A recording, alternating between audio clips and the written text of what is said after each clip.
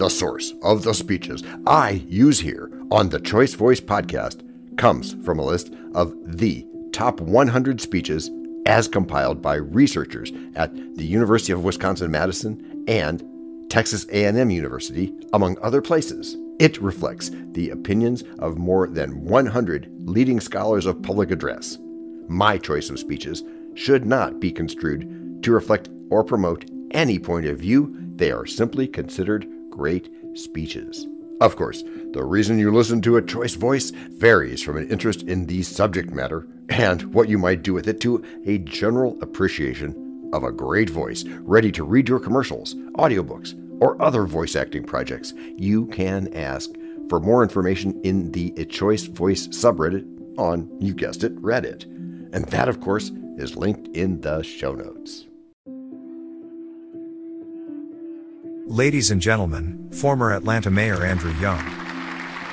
We are here to proclaim a victory. We are here not to wallow in tragedy, but to celebrate a triumph of the human spirit. We are here to remember the lives of Alice Hawthorne and Mele Uzunyal, two wonderful citizens, one from America and one from Turkey, who sought to come here to celebrate with 197 nations of the world the possibilities of this planet living together into the 21st century with a new measure of peace and prosperity. We are here because the 111 victims of a tragic and ruthless incident lay in the hospital, and as Jesse Jackson and I visited with them on yesterday, we did not find a single proclamation of despair. We didn't see a single incident of resentment. If there ever was a triumph of the human spirit, it was in the young people from Georgia, from Connecticut, from Kentucky, from England, from all over the world who were there, victims of this incident, who were only looking forward to getting on with their lives, and many of them hoping to get out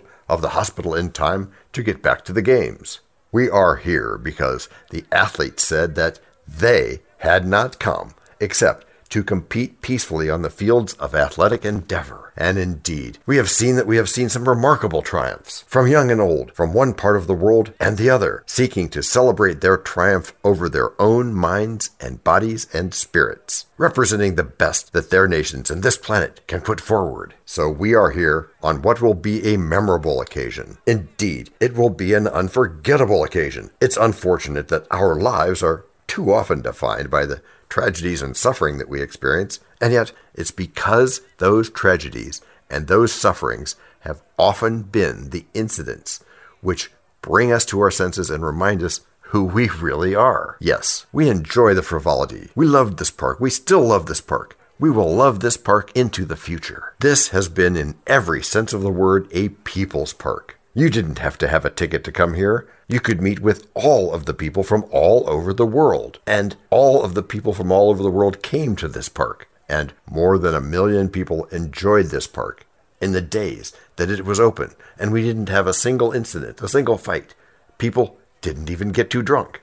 We learned to celebrate the joy of humanity. And we learned that we were brothers and sisters regardless of our race, regardless of our religion, regardless of our national origin. And unfortunately, some people felt like they didn't belong, like they weren't invited. But the whole world was welcome here, and the whole world remains welcome here. And we want everybody to know that there's no need in being alienated from that loving community. There is nothing that keeps you out except an unwillingness to open your heart and open your mind to the love and fellowship that this planet offers to all of its citizens. Unfortunately, had it not been for the tragedy of Saturday morning, we, all of us, might have taken this joy for granted. We are the privileged of the world. We are the brightest and best of all of the nations on the face of the earth, and we come together in peace because we know an enormous level of prosperity. And we might not have taken account and given thanks for all of our blessings. We may have taken them for granted had it not been for this, what we felt to be needless, certainly unearned suffering. But Martin Luther King Jr. reminded us that unearned suffering is always redemption. There is no religion on the face of the earth that doesn't give recognition to the power of the suffering servant, to the need for renunciation of the things of this world, that you might be lifted up into a new power of the human spirit, of a divine spirit that really is the basis of our unity. And so we say to those who suffered here that we assure you that your suffering is not in vain. We assure you that we, the children of the world, will learn new lessons from this experience. And we are sure that the 21st century will remember the joy, the wonderful, the celebration, vitality of the people of the earth gathered in this park. And that we will define the future. Not hatred, not bitterness, not alienation, but joy, happiness. The celebration that we see here this morning, we have been wonderfully blessed by our presence together. I don't know what the future holds, but I know you represent the future. You are the people of the future. The people can solve all of the problems of the planet together, and we have no need for hatred and violence. We love you. We thank you. God bless you. Next week we hear John's reading of the late Queen Elizabeth II's coronation speech. Join us. This podcast and our other podcast are productions of Little Red Hen Industries. The supporting cast who helps me bake the bread includes Techno King, John C. Brandy, Alter Ego, Doubting Thomas, Fact Checker, A Small Brown Beef Animal, Seriously, Tiny. Facts are important but are also easy. Social Manager, Abraham Lincoln. Media Expert, Augustus Caesar. Psychologist, William James. Sound Designer, Adobe's Creative Suite. Spanish Consultant, Cameron J.K. Brandy. French Consultant, Leah, the Do-Your-Own Research Lady. Videographer, Ato Monkoshki. Audio Props, Les Paul. Inspiration, many podcasts and other sources, and of course Napoleon Hill. We also have websites, and you can subscribe to both podcasts. You can even send us a video, audio, or text message, but of course, you'll have to head to the show notes, either on your phone or on the web, to get the links and stuff. And all those clickable links are in the show notes.